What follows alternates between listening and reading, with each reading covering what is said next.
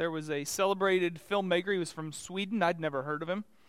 I guess you have to be from Sweden to hear from some of them. But his name was Ingmar Bergman. Tells the story of how one day he was listening to the works of Stravinsky. They kind of swelled and moved, all those orchestrations, how beautiful it was. And he began to daydream about a cathedral. That's kind of in his mind, he pictured a cathedral with its spires and its the buttresses and all of that beauty of architecture. And so he actually went to the cathedral that he was thinking of there in his town after he's listening to this music and thinking, I guess being drawn probably by the Holy Spirit. And he goes there and he finds in that beautiful cathedral a painting, just kind of an idea of what maybe Jesus looked like. We imagine it was probably very Anglo, so it wasn't very accurate. But he was looking at this picture and he felt in his heart that something was going on, and he said, "Just speak to me. Just speak to me." Talk to the painting. Kind of hoped the painting would talk back. And nothing happened. It was silent. Remember I mentioned he was a filmmaker, so he actually went back and he made a film, a movie, and that movie was called The Silence. And it was all about characters who despair over finding that God is silent. Because he had hoped that he could just go in there and he could look at the painting and speak to me and it would happen. And I've said, Lord, if you just walked in here, or if you just gave me a vision, or if I just had a dream, or if you just spoke to me audibly. But interestingly enough, although God does speak in those ways, more often than not, he speaks in other ways. Still small voice, a whispering, a nudging of the Holy Spirit. He speaks through his word very powerfully. There have been times in my prayer closet where I wondered why God wasn't speaking, and he said, "You remember that Bible that's sitting over there? Have you opened it recently?" And I opened it, and all of a sudden he speaks. Matter of fact, St. Augustine said, when the scriptures speak, God speaks. And so this man who was hoping that he could, just because of the swelling of the music, and I guess the beautiful picture of that chapel or that cathedral, and then the picture of Jesus, he was hoping he would hear Jesus speak. But he gave up too quickly. He gave up too quickly. But one of the parts of this sermon series is to remind you and I that God is always speaking. If you and I can't hear him, we've got some kind of spiritual cotton balls stuck in our ears, and there may be a time and a place why we can't hear him, and he's working on sifting some things out of our life, maybe getting us to open our Bible, getting us to go back to church because he speaks in the presence of his people on an ongoing basis. If you haven't heard God speak, it's not because he's not speaking. It's maybe that we just have to tune our ears to hear his voice. Matter of fact, it was told of these two gentlemen walking actually in Times Square. And the one gentleman looked at the other gentleman and he said, "Did you hear that? That's a cricket." And he said, "I heard no cricket. How can you hear anything in all the noise of this city?" He's like, "You didn't hear the cricket? It was beautiful. I just heard it." And he's like, "There's no way you could have heard that." He's like, "I was listening for it."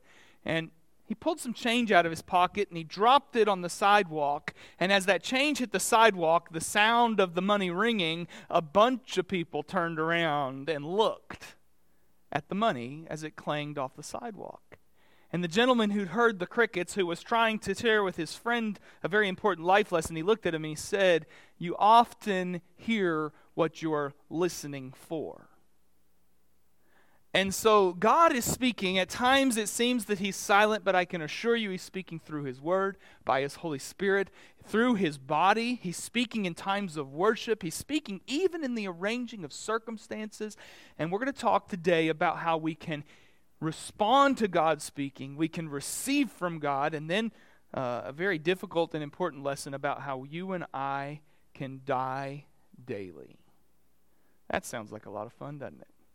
But it's actually a beautiful thing. Help me out with a couple of scriptures that we read last week. The first one will be on the screen, so read this one with me. John 10:27. Let's read this one out loud together. "My sheep hear my voice, and I know them, and they follow me." All right, let's try that again. I know we can do it together. All right, so from the top. "My sheep hear my voice, and I know them, and they follow me." So we need to hear the voice of our shepherd, recognize his voice, and then when we hear him, we follow him. That was one we shared last week. I hope you also wrote this one that I shared with you last week, and it's from Isaiah. It's meant so much to me over those last 7 or 8 years. And it says in Isaiah 30:30, the Lord will cause his voice of authority to be heard. It's interesting because he's actually talking about when he's making sure that the enemies of his people know that he is the authoritative, definitive, sovereign ruler, and what he says goes. But if he makes sure that his enemies hear his voice, how much more is he going to make sure that his children hear his voice? The Lord causes his voice to be heard. And I'm going to have you repeat this back to me in just a moment. We also looked at this last week, and it'll be a great thing for us to memorize, and kind of a posture and an attitude of our hearts was that when God spoke to Samuel in 1 Samuel 3:10, this is the 4th time that he came and spoke to him. The Lord came and stood and called as at other times, Samuel, Samuel. And Samuel said, speak, for your servant is listening. Let's say that part at the end. Speak, for your servant is listening. That needs to be the posture and the attitude of our hearts. Speak, for your servant is listening. So I went through and I looked at how different people in the Bible responded to God, and we're going to do that over the coming weeks. We're going to see how did different people in the Bible respond to God. And if you remember last week, we had some good examples and then some not so good examples. One of them today is Moses' life, and actually his example to begin with, not so great. Remember the burning bush, and so God says, take off your sandals. The place where you are is holy ground. Take off your sandals, and so he does. But then God says, now you're going to go back to Egypt, and you're going to deliver my people out of Egypt. And instead of Moses saying, okay, speak, for your servant is listening, or yes, Lord, or wow, that's amazing, I'm so glad you called me, and you're going to do this for your people. Instead of any of those possible responses, instead he hid his face. He was afraid to look at God, was one of them. His next reaction was that when God asked him about this plan, he said, well, how exactly is this going to work? I'm not quite sure how this is going to work. So he kind of responded with doubt. Responded with some fear, like Adam and Eve last week. Remember, where are you? And they were hidden, and they were ashamed, and they were afraid. So some examples of not ways we want to respond to God. But beautifully, Moses turned it around. And he finally said yes to God, and we know the rest of the story, and he led them out of Egypt and into the promised land. But to begin with, his response wasn't all that good. Noah gives us a little bit of a better response, actually a pretty powerful one.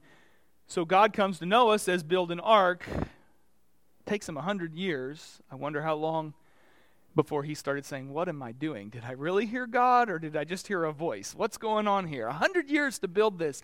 But it says in Genesis 6:22, Noah did according to all that God had commanded him, so he did. This is a great way to respond to God.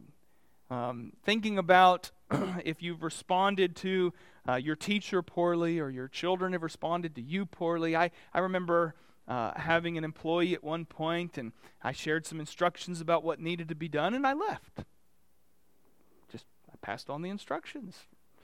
And I left, and I assumed that as an employee, they would just do what they were told. Later on, I had someone come to me and said, I was in the next office after you walked out, and I overheard that employee say, he thinks I'm going to do that for him. I'm not doing that for him. Wow.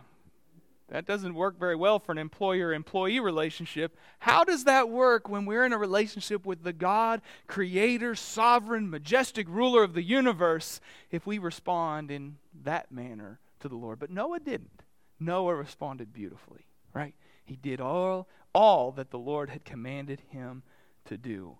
Abraham, when God first comes to Abraham and says, I'm going to bless you, and I'm going to make you a father of many peoples as far as the eye can see, and I'm going to give you these descendants, and I'm going to give you this all of these blessings. It says in Genesis 12:4, so Abram went forth as the Lord had spoken to him. He went forth, he obeyed. I love examples like that. Now, in the course of this sermon series, we'll look at some of the negative examples of people who blow it. I might mention a couple later on in the service even today, but mostly I want to celebrate those who have given us an example that we could follow of faithfulness and obedience. I love it. One more that I'll tell you about in Genesis 28, and it was Jacob. So we've got Abraham, Isaac, and Jacob. And Jacob, as we know, wrestled with God that one night, and he's wrestling with him all night long, and the Lord touches his hip, and he limps. And this is what it says in Genesis 28, verses 16 and following. He said, "Surely the Lord is in this place, but I didn't know it." And he took the stone that he'd put under his hand, and he set it up as a pillar, and he poured oil on top of this stone, like an altar. And then Jacob made a vow, saying, "If the Lord will be with me and keep me on this journey, then the Lord will be my God." That is a beautiful response. I didn't know he was here, but now I realize God was here in this place all along. And I'm going to build an altar to the Lord, and I'm going to pour out as a sacrifice. He poured out oil. I'm going to pour out my life as a sacrifice because God was here. And I'll be his servant, and he'll be my God as I journey. That's a great example that we need to follow. Here's the thing about this sermon series about responding to God. It's kind of like playing catch. You ever played catch with a 3 or a 4-year-old that they get the ball and they're like, "Oh, that's fun," and then they run off with it? And you're like, "No, throw it back. You have to throw it to me." What? And then they throw it back once and you throw it back and they're like, "Okay," and they start to leave with the ball. You can't play catch if they don't throw it back. It's just kind of a standoff where you're just staring at each other. My kids have had words with one another when they wouldn't return the ball to the other one. "Give it back." "No, you give it back." But you're not playing catch if you don't actually throw the ball, catch it, and throw it back and catch it. And with God speaking to us, how are we responding? Are we playing catch with God, or are we just taking our ball in our mitt and going home? And so let me share a couple other scriptures with you as we get ready to unpack this message for you. First one is from Amos chapter 4. It says this: "You were like a firebrand snatched from a blaze, but you have not returned to me." So this is where we're not playing catch. He's like, I snatched you out of the blaze to save you from the fire, but you haven't returned to me. Not playing catch. Isaiah 1:2 says this: "Listen, O heavens, and hear, O earth, for the Lord speaks. Sons I have reared and I have brought up, but they've revolted against me." It says, "I raised you like a child in my own family, but you've not played catch. You've run off and gone your own way." Two more to think about. Isaiah 28:23, and this actually occurs a lot in Isaiah where God's speaking to his people, and he says, "Give ear and hear my voice. Listen to my words." Listen up. I'm speaking. Pay attention. This is important. Write it down. And then Ezekiel 3:10 says, God speaking to Ezekiel, "Son of man, take into your heart all my words which I will speak to you, and listen closely." So that's what God says to you and to me today. I'm speaking. I'm not silent. I'm speaking. Let's play catch. I'm going to give to you, and you respond to me. Pay close attention to what I'm saying. Lord, help us to hear your voice.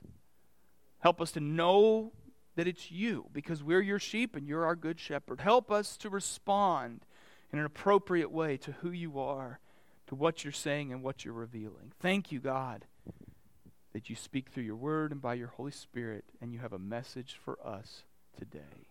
In Jesus' name, amen. Amen. So the first point of the message here today, it's just a 3-point message, but the first point is, "Thus saith the Lord, receive from me." Receive from me. That is God's message to you and to me. Receive from him. He's saying, receive from me. So I want you guys to help me out. And so to say out loud something you have received from the Lord. Just kind of back and forth here for a minute. What have you personally received from the Lord? Love. Blessings. Beautiful. Faithfulness. Good. Somebody else. Grace and life. What? Joy. And remember the hymn, count your blessings, name them one by one. Count your blessings and see what God has done. The Lord says, receive from me. I have something for you today. I want to give it to you. I want to declare it to you. I want to speak it over you. I want to give it to you as a gift that you can unpack and have in your life. God says to you today and every single day, receive from me. Matter of fact, Leonard Ravenhill said this. I would encourage you to write it down. It says, every revival or breakthrough experience is preceded by a revelation of what God has done for you. If you want to have a revival or a breakthrough experience in your life, it is preceded by you having a revelation of what God has already done for you.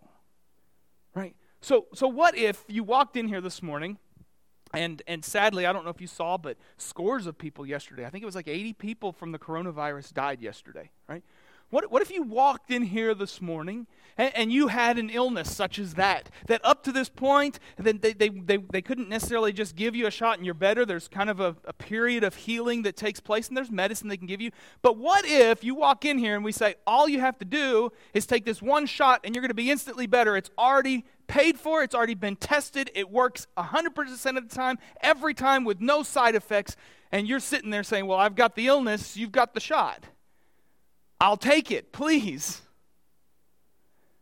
So when there's a revelation of something that's already been done for you that will provide for what is needed in your life, that will address the illness or the sickness or the disease or the death or the decay or the depression, whatever it is, and it's already been paid for, I hope your heart would begin to leap and say, I have a new lease on life. I have this hope and this joy. I can be healed now. Yes, give me the shot, right? And so God has already done for you all that you need. So I'm going to read 2 Peter 1:3 to help us see this. Seeing this, that his divine power has granted to us everything pertaining to life and godliness. His divine power has granted to you and to me everything that is needed for life and godliness. Everything. We give a mental assent to that and we say, amen, that's true because it's the Bible. But then on Monday or Tuesday, when you say, boy, I don't think I have one more nerve to deal with that person, that situation. I don't have one more bit of patience. And God says, I have given you everything. I've supplied everything that's needed for life and godliness. And we say, well, not patience, evidently, because I don't feel like I have any. So therefore, we're saying God was wrong in that scripture. And yet God says, no, I have provided it. So we have to say, okay, Lord, I don't feel in my emotional state. I don't feel in my willpower. Let's be honest with God. He already knows anyway. I don't feel that I have any patience left. But Lord, you have provided all the patience that's needed. You're perfect in patience, Scripture says. Everything I need for life and godliness. So Lord, may your patience flow through me in spite of my feelings, in spite of my last nerve being trampled on by these people. Everything that we need for life and godliness. Isaiah 46:3 says, listen to me. Listen to me, people of God, house of Jacob. You who have been born from me from birth. I'm the one that's given you life, he says. He says, even to your old age, I will be the same. I will be faithful. Even into your graying years, I will bear you and take care of you. I have done it. I will carry you. I will bear you. I will deliver you. That's a lot of things that God says he will do. He's already promised it. He's already made a way for it. All we have to do is believe it and receive it. So remember, point number 1, thus saith the Lord, receive from me. Right? And you say, well, I don't have any wisdom. But who has the wisdom? God has it. Everything that you and I need for life and godliness. Scripture says this, if God was not willing that any should perish, but he actually gave his Son so that we could be saved, will he not freely give us all other things?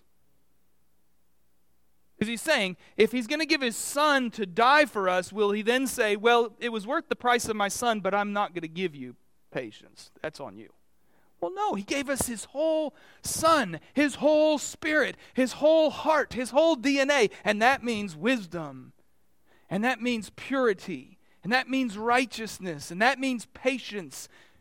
And that means we have to receive it from him. We have to believe it's coming from him. It proceeds forth. He's sourcing it, but it's still from him. Every revival, every breakthrough experience in yours and my life will come by a revelation that God has already done all that is needed. So Isaiah 43, I read during the call to worship. Matter of fact, why don't we look there on the screen? I think it's up there now, or it will be. Isaiah 43, and I want you to look at all the things that God says that he will do for you. Okay? He who formed you, O Israel, do not fear, for I have redeemed you already. It's already exchanged. It's already paid the price. I have called you by name. You are mine. Let's go to the next slide. When you pass through the waters, I will be with you. When you pass through the rivers, they will not overflow you. Though you walk through the fire, you will not be scorched, nor will the flame burn you. For I am the Lord your God, the Holy One of Israel, your Savior. It says, I have given Egypt as your ransom, Cush and Seba in your place. The next slide there. Since you are precious in my sight, since you are honored and I love you, I will give other men in your place, other people in exchange for your life. Think about it. Jesus gave his life so that we could be saved. The disciples gave their lives that the message could go forward. That's what he's talking about here. There's going to be people given in their life, given so that we could be saved. Do not fear. I am with you. And I will bring your offspring from the east, and the north, and the south, and from all across. So think about this. Thus saith the Lord, receive from me. I want you to hear a couple things before we move on to point number 2. There is nothing, not one thing that you will need or righteously desire in this life that has not already been paid for by Jesus Christ. There's not one thing that you will ever need or righteously desire that he's not already paid for. So if you find yourself lacking, remember in James it says that you can ask the Lord and you'll find that you're lacking nothing. So if you find yourself lacking, then it's because we haven't asked, or we haven't waited for God's perfect timing, or we haven't received from the Lord what he's already paid for because of maybe unbelief or maybe impatience in our own life. Think about this. There's no gift or blessing that God himself has not already made plans and provision to supply you in his perfect timing. So you say, but I don't have the right job with the right income for my family. He's already got a plan for that. You say, but I can't keep having these headaches, and these headaches won't go away. God has a plan for that. What is his plan? I don't know, but the mind of Christ, well, he knows. He has a plan. He'll reveal it. He will bring healing. He will bring sustenance. He will bring provision in his timing, in his way, for his glory, and for your good.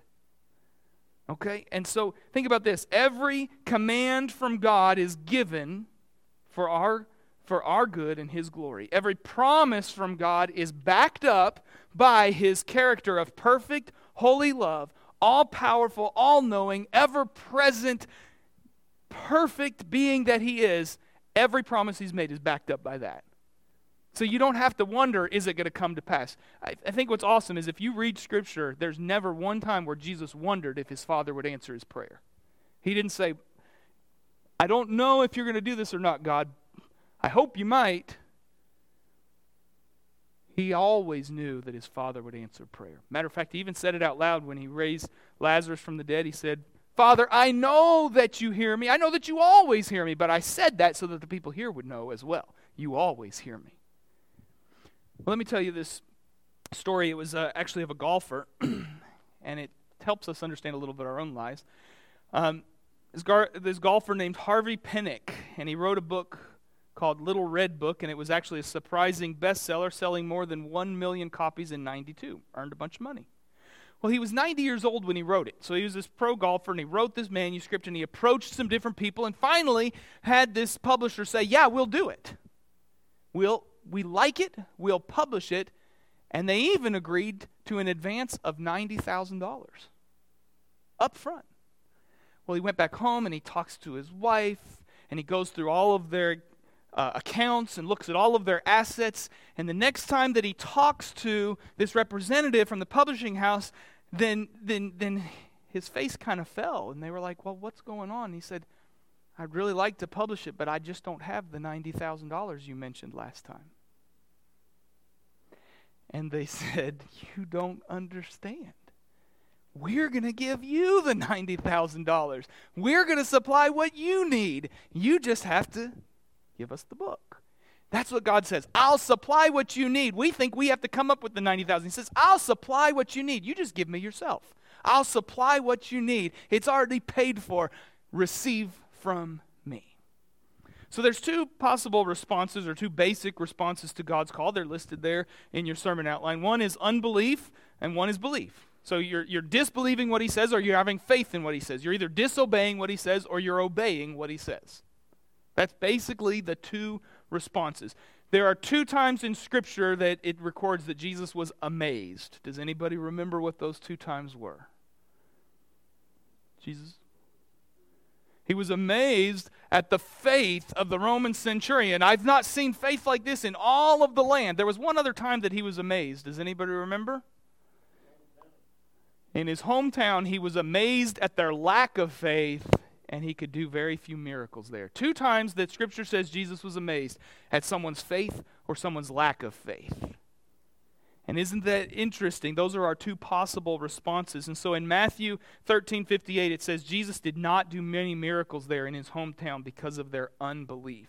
In Hebrews 3, it says that those Israelites in the desert heard all of these examples, or they heard all of these instructions from the Lord, and they didn't believe them. And because they didn't believe them, it says that they actually perished in the desert. They were disobedient because they did not believe. When we don't believe God, it always leads us to disobedience. Well, God, I know you said you'd take care of me, but I'll take care of this one. I know you said you would provide, God, but I like my way of providing better. Unbelief is always going to lead to disobedience every single time. Matter of fact, Hebrews 4:2 says, we've had the same good news preached to us that they had preached to them, but the word did not profit the Israelites in the desert because they did not combine what they heard with faith. In other words, there could be 2 people in the sanctuary this morning, both of you hearing the same message that God has provided for you all that is needed. You just have to ask and believe. And one will walk out and say, God, I believe. Now help me to follow you in obedience. And the other one says, that pastor doesn't know what he's talking about. Life's harder than that. I just don't think it works that way. And the one who believes will receive, and the one who does not believe is going to go down their own path. And so how do you and I express our unbelief? Often we're going to express it through fear. We're around here out to get me. Because when we don't believe that God sees the sparrow and that he sees us, then it leads us to places of disobedience. But the other option is beautiful, and that is we can believe. We can believe what God says. We can walk as if everything that God said is true. And so if we do that, then we have this example of the centurion in Luke chapter 7. And he said to the Lord, I'm a man placed under authority with soldiers under me, and I say, go, and he goes, and to another, come, and he comes, and to my slave, do this, and he does it. When Jesus heard this, he marveled, or he was amazed at him. He turned to the crowd and said, I say to you, not even in Israel have I found such great faith. And when those who had been sent to him returned, they found that his servant was in good health. Right? So our other response, besides disbelieving, is to believe and find that the people we pray for are actually healed. And the people that we intercede for actually have the Lord draw them into salvation. John 13:15, Jesus said, I've set you an example that you should do as I've done for you. Jesus never wondered if his Father was going to answer. He never second-guessed. Jesus said, I've set you an example that you should do as I've done. So we don't need to second-guess the Father. We just need to say, yes, Lord, I know that what you've said is true. Say this, Lord, help me to believe. That's what we need to say. Lord, help me to believe. Point number 3 is about dying daily. This is how we every single day choose to obey instead of and to believe instead of to disbelieve. A man asked George Mueller the secret of his service. And you remember George Mueller ran the orphanages with like 1,000 kids, and he never asked anybody for money. Never. And all of the money came in that provided for all the salaries, all the food, all the building of the orphanages. And somebody asked him, how in the world have you had this secret, or what secret to your service is there? And he said this, there was a day when I died. I utterly died to George Mueller, to his opinions, to his preferences, to his taste, and to his will. I died to the world, to its approval or censure. I died to the approval or blame of my brethren and friends, and since then I have studied to show myself approved only to God. What would it be like if you said, you know what, my opinion doesn't matter. My preference doesn't matter. My thoughts and emotions, though I have them, they don't matter. What matters is from God. God can use all of those things when they come under His authority, but I'm going to die to all those things. I'm not going to live for whether you like me or not. I'm going to live for the approval of God. What would happen if we died daily and had a lifestyle of responding to the Lord? So Jesus was calling people to be His disciples, and He said, if anyone wishes to come after me, he must deny himself, take up his cross daily, and follow me. So let's look at Galatians 2:20. Because I want us to say this out loud, Galatians 2:20. This should be a life verse for us about dying daily. Okay? You think you can find that and put that up on the screen? Galatians 2:20 says this, I have been crucified with Christ, and it is no longer I who live, but Christ lives in me. So let's say that out loud together, that first part. I have been crucified with Christ, and it is no longer I who live, but Christ who lives in me. That needs to be our daily prayer, our daily commitment. I die to self. So I want to give you, just in closing, some pointers. And a couple of these, you're going to say, well, that's common sense. That's okay. God can use common sense too. I actually found it in a manners article on how to have good manners. We're talking about responding to God. He says, I'll provide for you. Receive from me. We have two responses. We can respond well with belief, or we can respond poorly with unbelief. Okay? And so to respond well with belief all the time is that we die to ourselves and we say yes to everything God says. Well, here's some ways that we can respond positively to the Lord. Here's some manners for you. When you read this article on how to have manners, things that you teach your children, there's some things you do and things you don't do in conversation. Here's some conversation things that you do. Look at people and look them in the eye when you're talking to them. Okay, so this is one example from this manners article. It says, if you haven't met before, introduce yourself, ask their name, and use a person's name when talking to them. So you're looking at them, you're looking them in the eye, you're using their name. Okay, but it also says, ask questions when you don't understand something. And stick to the subject at hand and say nice things about people and praise people. Don't be negative. This is just a manners article. But we're talking about responding well to God. Do we look God in the eye when we talk to Him? Do we speak to Him directly? Wednesday night at church, I shared an example of, we have prayer services sometimes, or worship services, and it's like Jesus comes in and He sits over there, and we sing about Jesus, and we talk about Jesus, and we ask questions about Jesus, and Jesus says, well, here I am, and we're like, shh, be quiet, we're busy talking about you. And He says, well, I'm right here. Why don't you talk to me? Oh, Jesus, that's not the way we do prayer meetings. We talk about Jesus. We don't talk to Jesus. But what would that be like if we had Jesus right here with us and we wouldn't look Him in the eye? And we wouldn't say to Him, Jesus, I love you. You ever struggled with that? When you see the person that you know you're supposed to say, I'm sorry to, and you look them in the eye and you feel like you just can't get the words to come out? Or you avoid looking Him in the eye altogether because you have shame or guilt. We do that with God. So there's some conversation do's. Look at them. Talk to them. But then here's some conversation don'ts. These are probably just as equally important. Don't fidget. Don't look elsewhere. Don't wander off while someone is talking to you. Ever had that?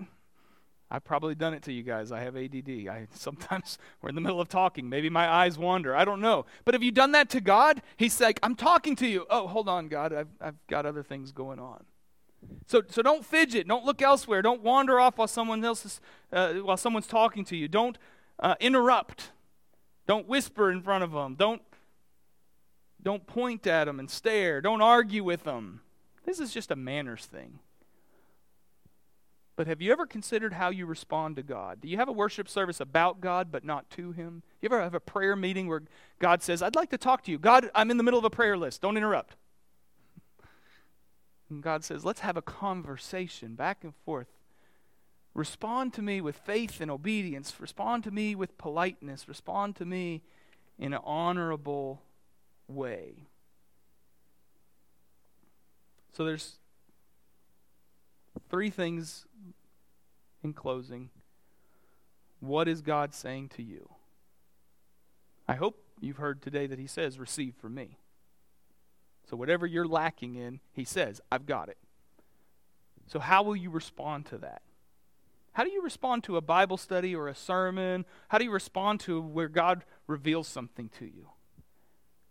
Because if we just rush up to God and we just say, thanks for the gift, and we turn around and walk away, but we don't actually look him in the eye and spend time conversing with him, I fear that that's often what we do in church service. But I believe that the place and the time where we can respond to God well is when we lift our hands, or when we bow our head, or where we kneel at our pew or kneel at the altar, or where we write something down like in a prayer on our piece of paper and we say, Dear God, I heard you speak to me today. I will follow you. Or we say it out loud. I heard you speak to me today, God. I will follow you. I don't know why it's so hard for us to say things out loud sometimes. When you tell your kids, you need to apologize. Sorry. They just kind of look at the floor, barely mutter it out. No, say it like you mean it. I'm sorry that you're stupid. It doesn't work. We are supposed to, I'm sorry that I hurt you. I'm sorry that I ignored you. I'm sorry that I put myself first. When we respond to God, how can we respond to him in any way less than that? Where we do it with all of our heart and mind and soul and strength, and we look him in the eye and we respond and saying, God, I hear you. I will obey. So what is God saying to you? He's saying, receive from me. The next question I have is, has God been prompting you to do something in your life? Something I didn't even preach about this morning. Something that didn't even come up today. But all week long, he's been talking to you about it. How have you responded to that? Have you ignored it? Tried to push him out and say, God, I can't hear you. I'm too busy. Because if God speaks to you in your everyday life, you have to respond just as much as if he speaks to you in a sermon or a Bible study or a devotion. So here's how we respond to God, and then we're going to close. We say, God, I hear you. This is what I heard you saying to me. I agree with what you've said because everything you say is true, and I will follow you. And then, you know what you do? You get busy obeying him. So would you stand with me this morning? Whatever God's spoken to you about all week long, or whatever God's spoken to you about this morning, about receive from him, would you respond to him this morning? The music's going to play. There's a video here, but would you respond to him? Would you tell him, Lord, I hear you. I agree with you. I'm going to obey you. Now help me by your Spirit to obey.